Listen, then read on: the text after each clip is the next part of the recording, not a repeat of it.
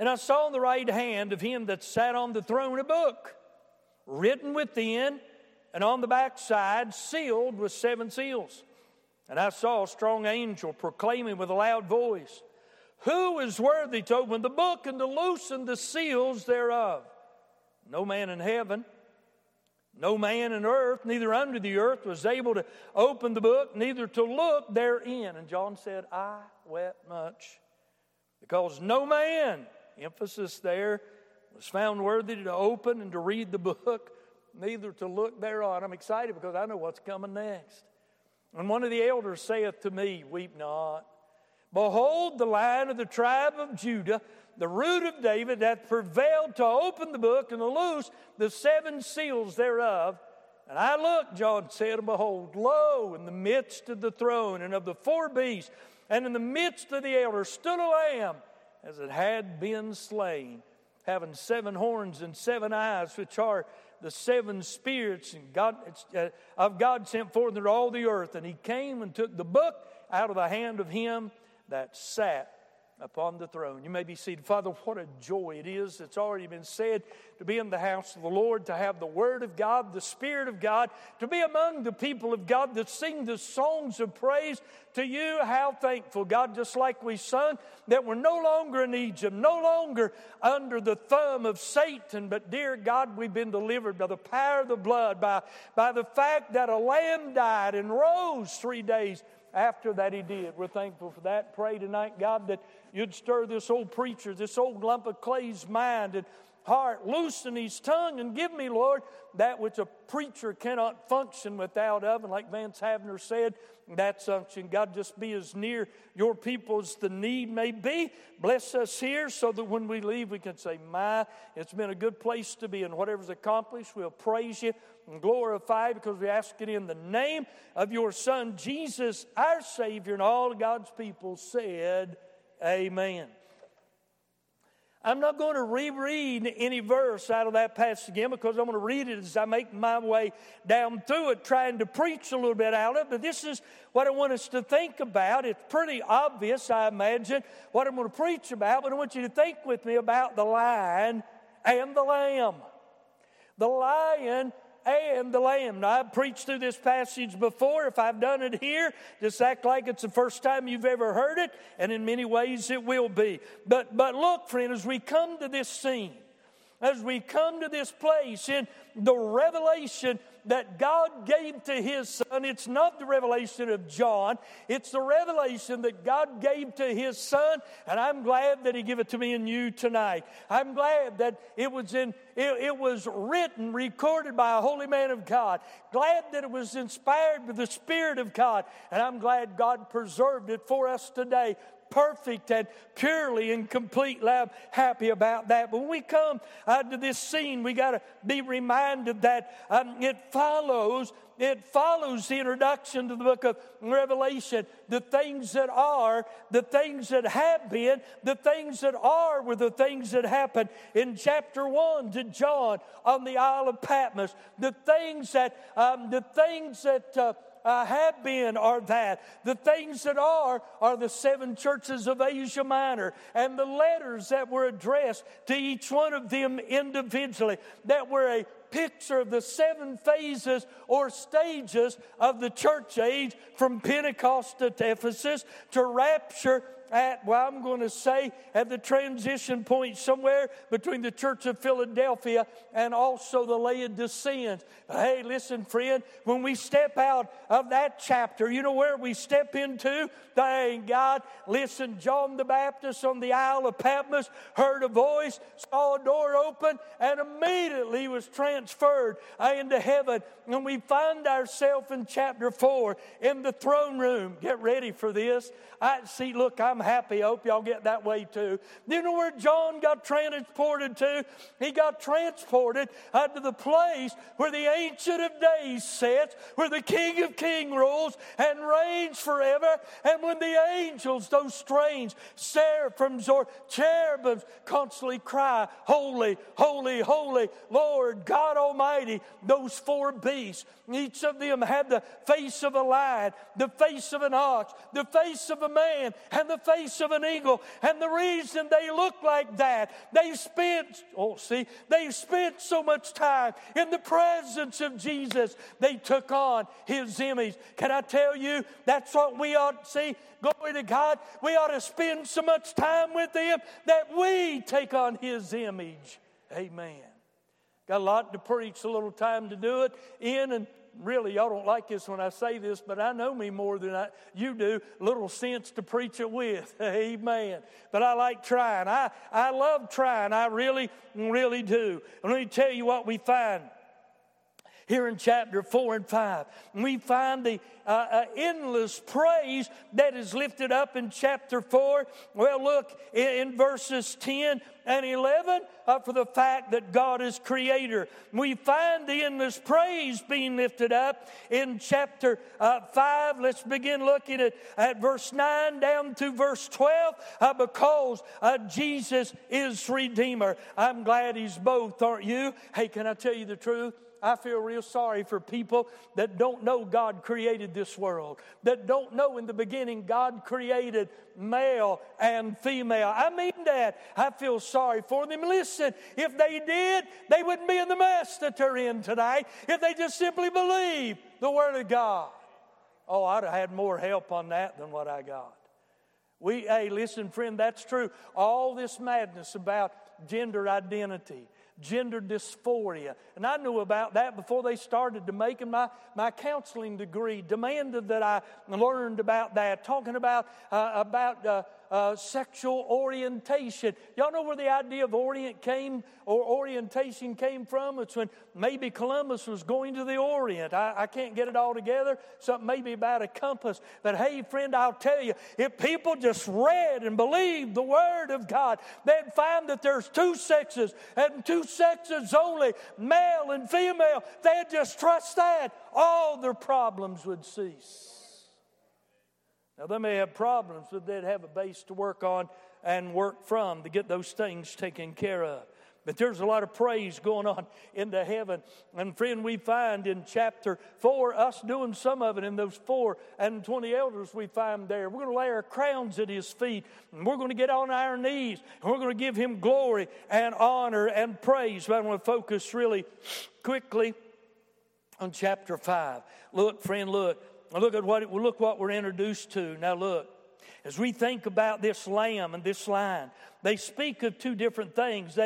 Look, this lamb and the lion, they're not contradictory one to another, but they're complementary one of another. Let me say that again. I didn't say it clearly enough.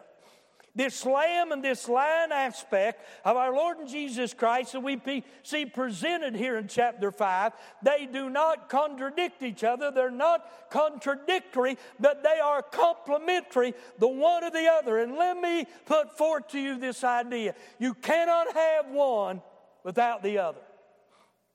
Oh, you all are quiet. Is this thing on? Let me try y'all over here. I'll be over there to you in a minute. Do y'all trust me? Okay, get ready to say amen when I say something, right? When I get done, you'll know it, and that's when you step up and say amen. The one of these two, the lamb and the lion, demands the other. Y'all going to graduate tonight. Y'all may be in trouble. Y'all were louder than they were, but I want to make them feel good. Are y'all ready? I'm going to say something to you when I get done. It gives you opportunity to say amen. I need your help. This lamb and the lion, look, friend, the one necessitates the other. Amen. Well, they got an A+. Y'all got an A. They got an A+. And I'm glad for that. We must listen. He must be both in order to be either.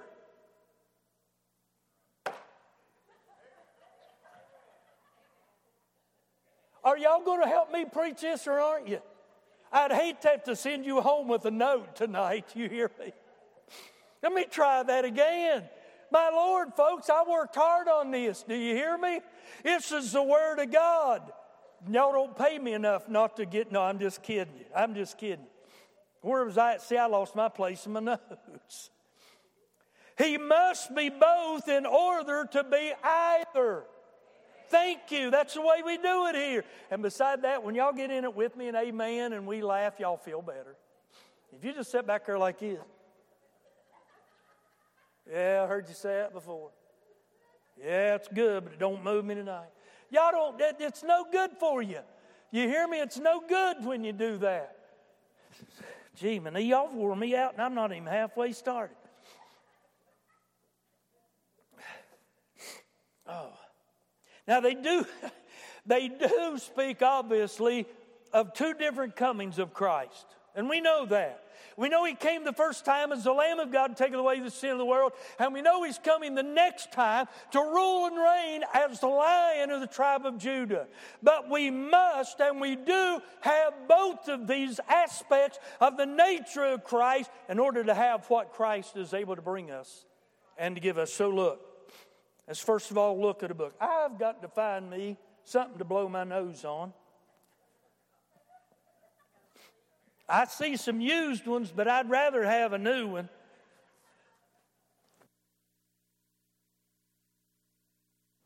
Forgot to put one in my pocket. I'm sorry.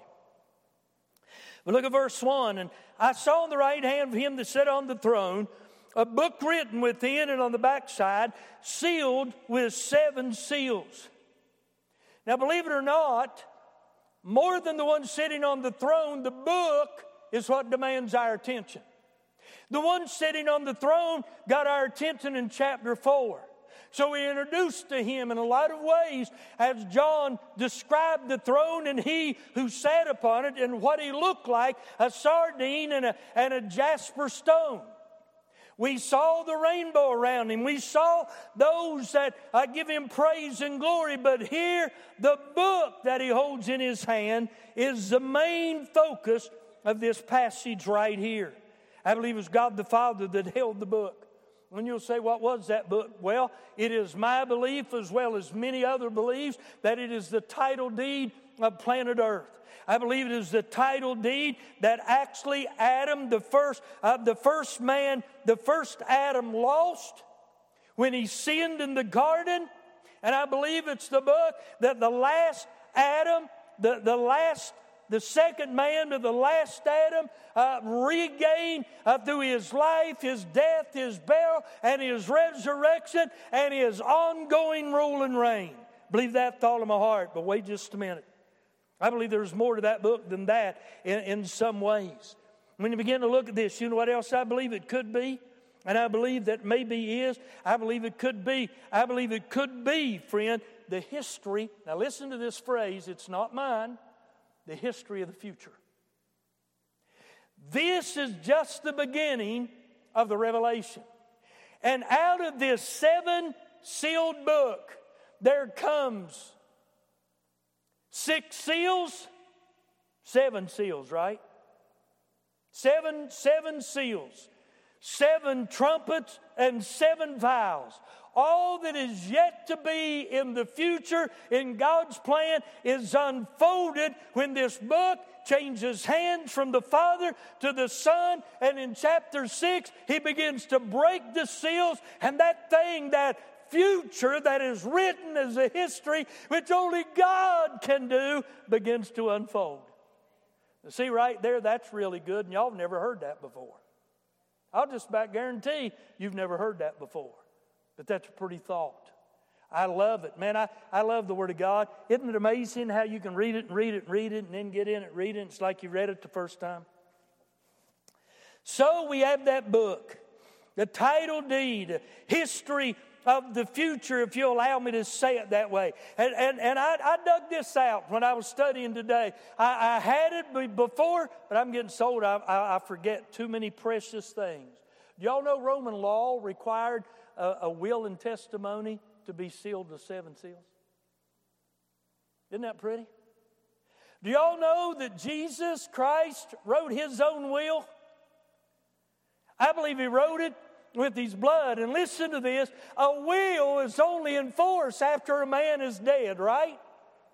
Well, can I tell you what? Jesus is the only man that wrote His will, signed His will, died to get His will enacted, and then came out from among the dead in order to execute His will. I say glory.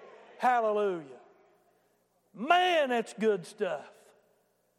Chapter 9 of the book of Hebrews, I believe it is.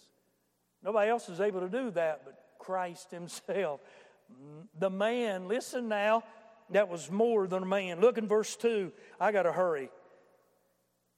He said, and I saw a strong angel proclaim with a loud voice, who is worthy to open the book and to loose the seals thereof. Here we have in this verse a question. A question was asked about the book that was held in the hand of him that sat upon the throne. And look in verse 3, it says, and no man in heaven nor in earth, neither under the earth, was able to open the book, neither to look therein. You know what happened? Not only is a question asked, but a search was made. And wait just a minute. The answer comes back. Hey, we've looked, we've searched high and low. We've got good news and bad news. The bad news is we've looked everywhere. The good news is no man was found worthy. Hey, it takes more than a man, friend, to do for me and you what we needed done as sinners needing to be saved by grace. Listen, how many of you, now to pay real close attention, I know y'all love me, but nobody ought to raise their hand on this. How many of y'all would trust me to be your Savior? I got news for you, dear one. I wouldn't trust myself to be my Savior. I'd be as lost as you would be trying to be your Savior. So y'all getting pretty high and mighty there for a minute when you were talking about me, but when we get thinking about you, it changes things. Hey, look, that's good news. That's not bad news. Hey, and I used to wonder about that, but I know it's deeper than that. I know there's more to it. But I'm going to tell you what, friend, I'll say it again. Jesus was more than a man because he was God-man, because he was God manifest in the flesh. And I say glory about that. So look at John's and a response. And he said, I wept much. Can I submit just as a total side, it doesn't belong in this message at all. We're getting to go in a revival, are we not? You know what I'm afraid? Not just in revival time, but just about most of the time, the church doesn't weep nearly enough. See, they got it good that time. Y'all failed on that one. I just don't have time to fool with you. We don't weep like, you know what, as I was listening to David Barton, as Steve said, he's been following, reading from his stuff for years. I wish I'd have knew about him. I was weeping inside. I absolutely wanted, and I don't know why I didn't. I just didn't. I didn't want to interrupt him. I mean, he was just spouting it out just like a machine gun. I wanted to go to the altar and repent for my poor, piddly life, standing for God in this day in the hour, doing no more than what I've done for him. I'm telling you, folks, listen, we ought to weep. God knows we've got enough to weep about. If y'all agree with that, say amen. But there was a response. Look at verse 4, a response. I wept much because no man was found worthy to open the book, to read the book, neither to look therein. But wait just a minute. I'm glad that the message doesn't stop there. Look at verse 5. We have a word that was heard, and the word was from one of the elders, which says, weep not, John. I say glory, hallelujah. You ladies ever wonder why your man, when you start crying, almost immediately says, oh, honey, don't cry? How many of you women, whether you're married or not, have ever had a man that's either your daddy, your boyfriend, or somebody close to you, inevitably, when you cry, say, oh, don't cry? How many ladies have y'all ever heard that? Raise your hand, I want to see. Keep them up. I'm scanning the audience. Do y'all know why? Anybody?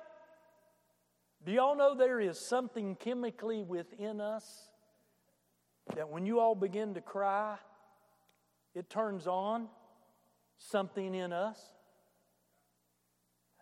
And we just don't know how to handle it. I mean, it's pretty amazing when I learned. I said, you got to be kidding. And that person that's very educated said no. And I began to think, they probably don't kid much at all now that I think about it. That's pretty amazing to me. I mean, we just can't help it. Now, we want to help you, but we can't help it. We just automatically say, don't cry, because it affects us somewhat. We're not cognizant of it. We're not aware of it. There's just strange thing goes in this on in his body when a man meets a woman. Y'all know that, don't you? And I mean that too. I'm not coming here to be scientific or by logic, but y'all know there's little things runs around in our bodies called endorphins. And there's another thing, I can't think of the name of it. Lord, I wish I could, but they make you do strange things. If you're a little boy, you'll buy your girlfriend the biggest. Was it about that big, Debbie? Was it about that big? Was it? Is that about right? The biggest pink bunny rabbit on Easter you ever saw in your life.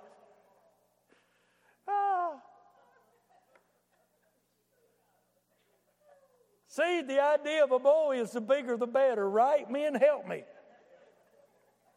You don't just get a Valentine card. You get a big Valentine card, right?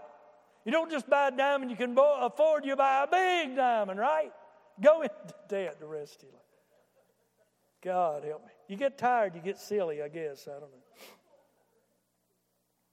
The word was, weep not, John. I'm glad it was proclaimed.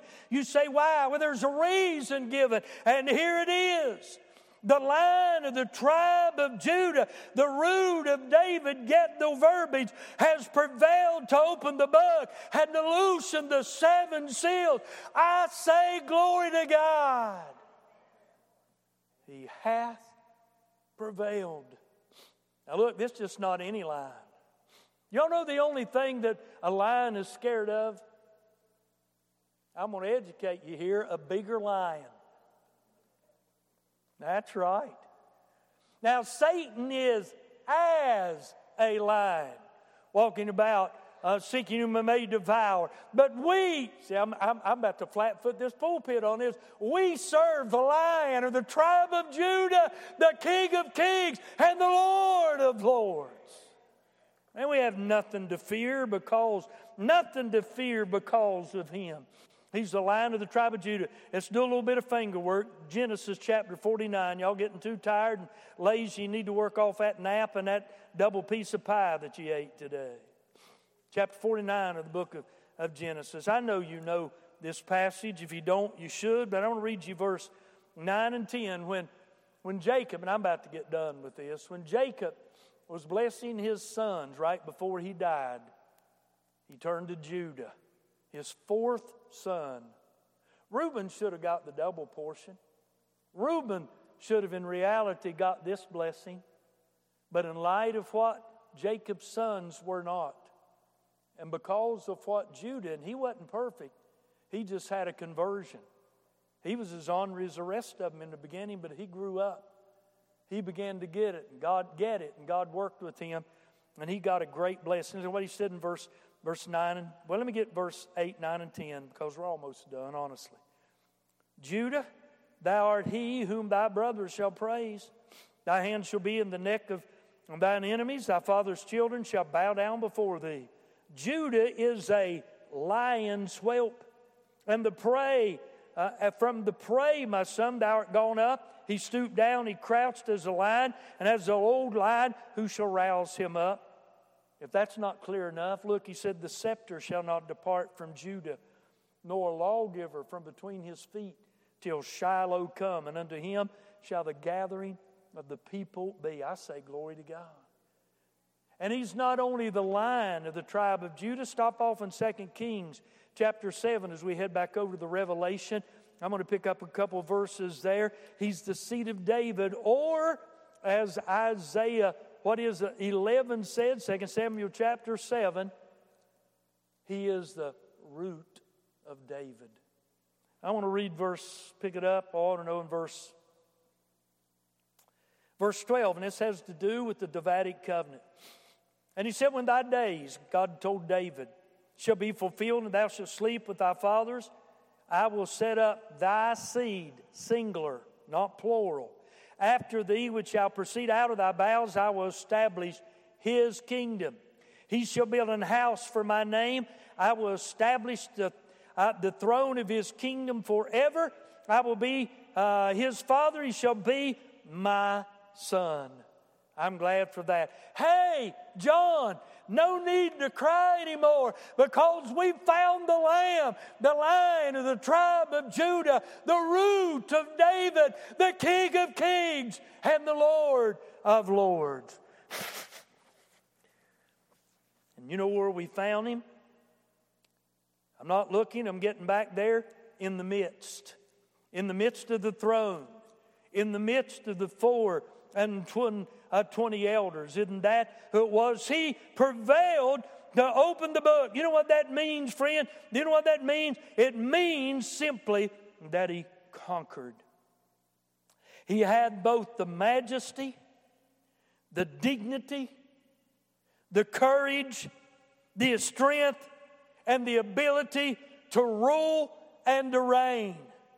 I'm not talking about a Johnny come lately. Again, I've done said it. I make no apologies for repeating.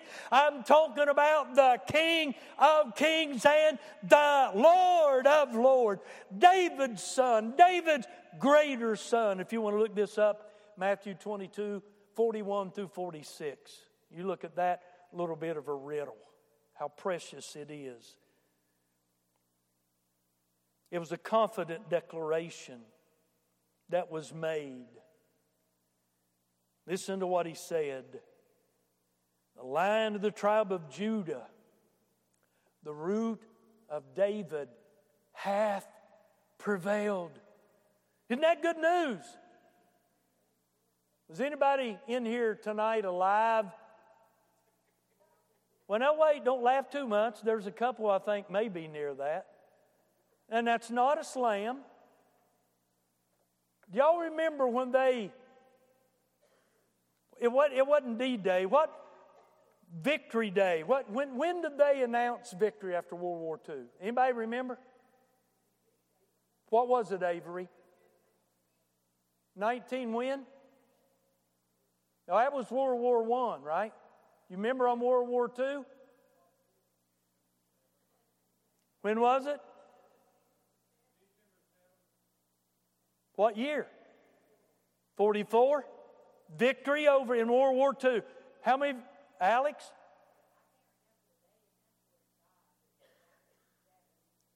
All right, it's a common consensus in tonight. They declared victory sometime in the middle 40s.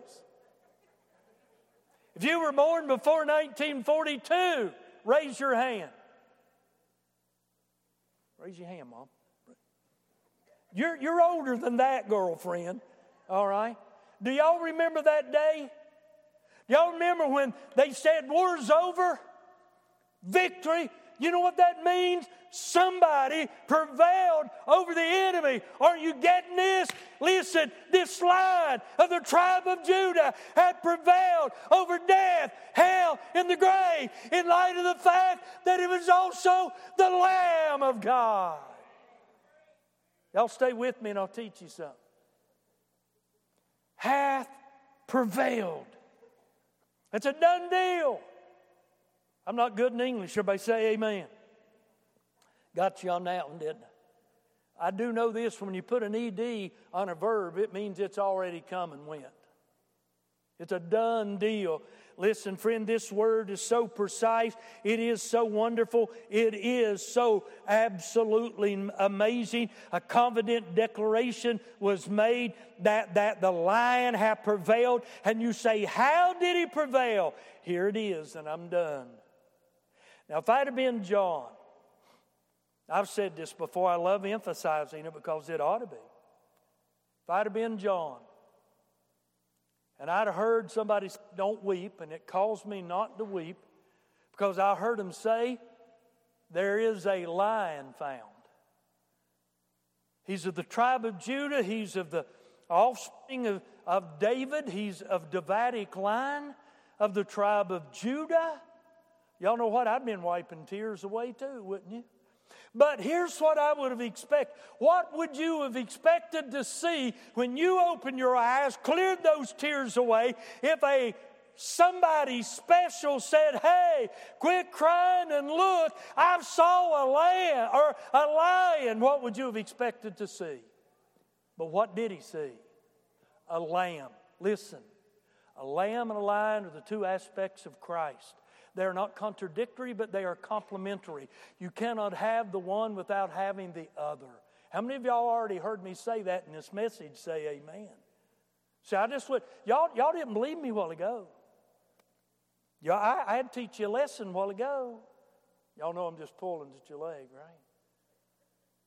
There's a reason. Listen now. He said, see, this is shouting ground. He said, and I beheld, and lo, in the midst of the throne and of the four beasts, and in the midst of the elders. You know what that speaks to me? That speaks of nothing less, nothing more than the preeminence of Christ. He is in the midst. Y'all know this morning when I preached on Christ needs to be the center of the church, and I'm glad we have a Christ-centered church. Y'all remember that?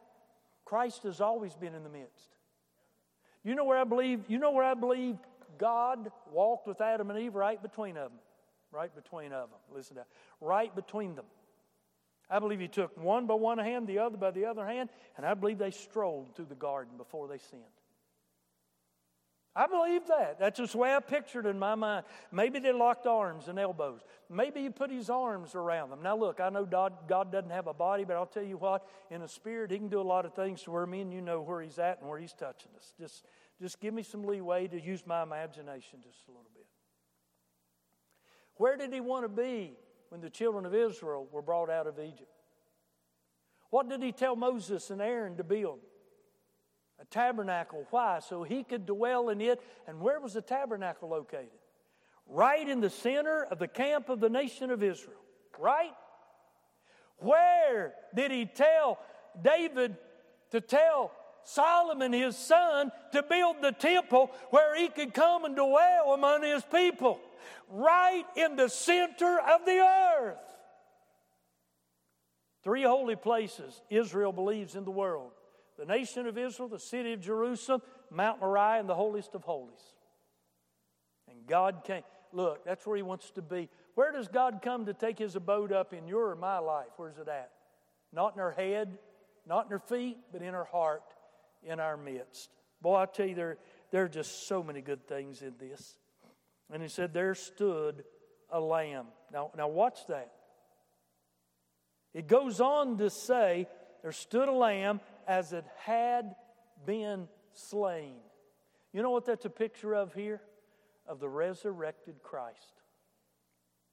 I believe when He was standing there, you could see the nail prints in His hand. It wasn't a lamb. It wasn't a lion. It was the same man. But the characteristics of Him, the power of Him, the work of Him, what He came to do, those aspects stood out from Him in His character and his personality. They were obvious that He was a lion. It was obvious that He was a lamb that had been slain. We'll know Him not by the scars. Everybody heard me say that, say amen. But by the prints in His hands. They're not healed up, sir, ma'am.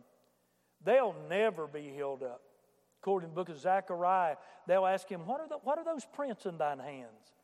He'll say, these are the wounds that I received in the house of my friend. They'll be there for eternity. You say you're dragging us out. No, I'm emphasizing something that needs emphasized. You say, look, friend, why was he slain? He was slain for me. He was slain for you, for my redemption, for your redemption, for our salvation. I wrote down a little note. I don't know who I got it off of, but I borrowed it. It says, in order for Him to be a ruler, He must redeem. In order for Him to be sovereign, He must be a Savior. That is good. I wish I'd have written that. Come on, Judy. We've got a right to rejoice. You say, why? Because of the right for the Lamb to rule came from the Lamb's choice to die. And we ought to say glory about that. The Messiah in all the power and the wisdom, His omnipotence, omniscience, and omnipresence hath prevailed, overcome, and allowed Him to conquer. As I've already told you, death, hell, and the grave. And you know what He did in doing that? He brought death to death. Death has invaded our ranks, hasn't it, here at Roxalana? I'll stand before two families by the grace of God tomorrow.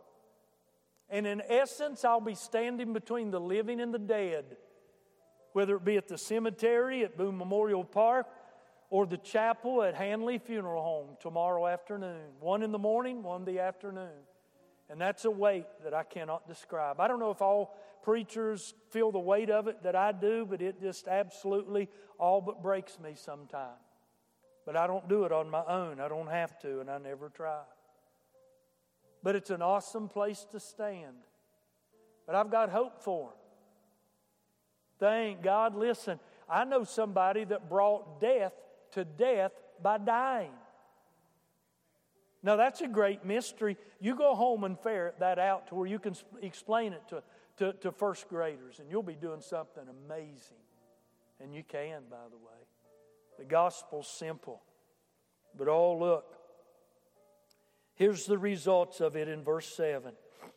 And he came and took the book out of the hand of him that sat upon the throne. You know what that resulted in? I'm going to read them and then I'm going to quit. I'm not going to make a comment on them. The result was a mighty rejoicing. Listen to me. We may not go out of here lifting our voices up, raising our hands, although I think we absolutely should. But I have failed to speak clearly and to do my part as your pastor to try to feed you tonight. If in your heart you don't leave out of here tonight rejoicing that you're saved and on your way to heaven because of the Lamb of God and the Lion of the tribe of Judah. Listen to what they said, verses 9, 10, and 11, and 12. And when he had taken the book, the 4 beasts and 24 elders fell down before the Lamb, having every one of them harps and golden vials of odors, which are prayers of the saints. They sung a new song, saying, Thou art worthy to take the book, to open the seals thereof, for thou wast slain and hast redeemed us unto God by thy blood, out of every kindred and tongue and people and nation, and has made unto us our God kings and priests, and we shall reign on the earth. And I beheld, and I heard the voice of many angels round about the throne, and the beast and the elders, and the number of them were 10,000 times 10,000, and thousands of thousands, saying with a loud voice, Worthy is the Lamb that was slain to receive power and riches and wisdom and strength and honor and glory and blessings. And y'all know what I say tonight? For the Lamb and the Lion, bless His holy name. Every head bowed, nobody looking around. Is there somebody at all in this place? If you died tonight, you don't know for sure you're going to heaven. If that identifies you, describes you, I beg of you, in light of what I have preached, that doesn't need to be your story. Doesn't need to be your reality. You can exchange that for a truth that'll sustain you now and for eternity if you just seek Christ and trust Him as your Savior. And if you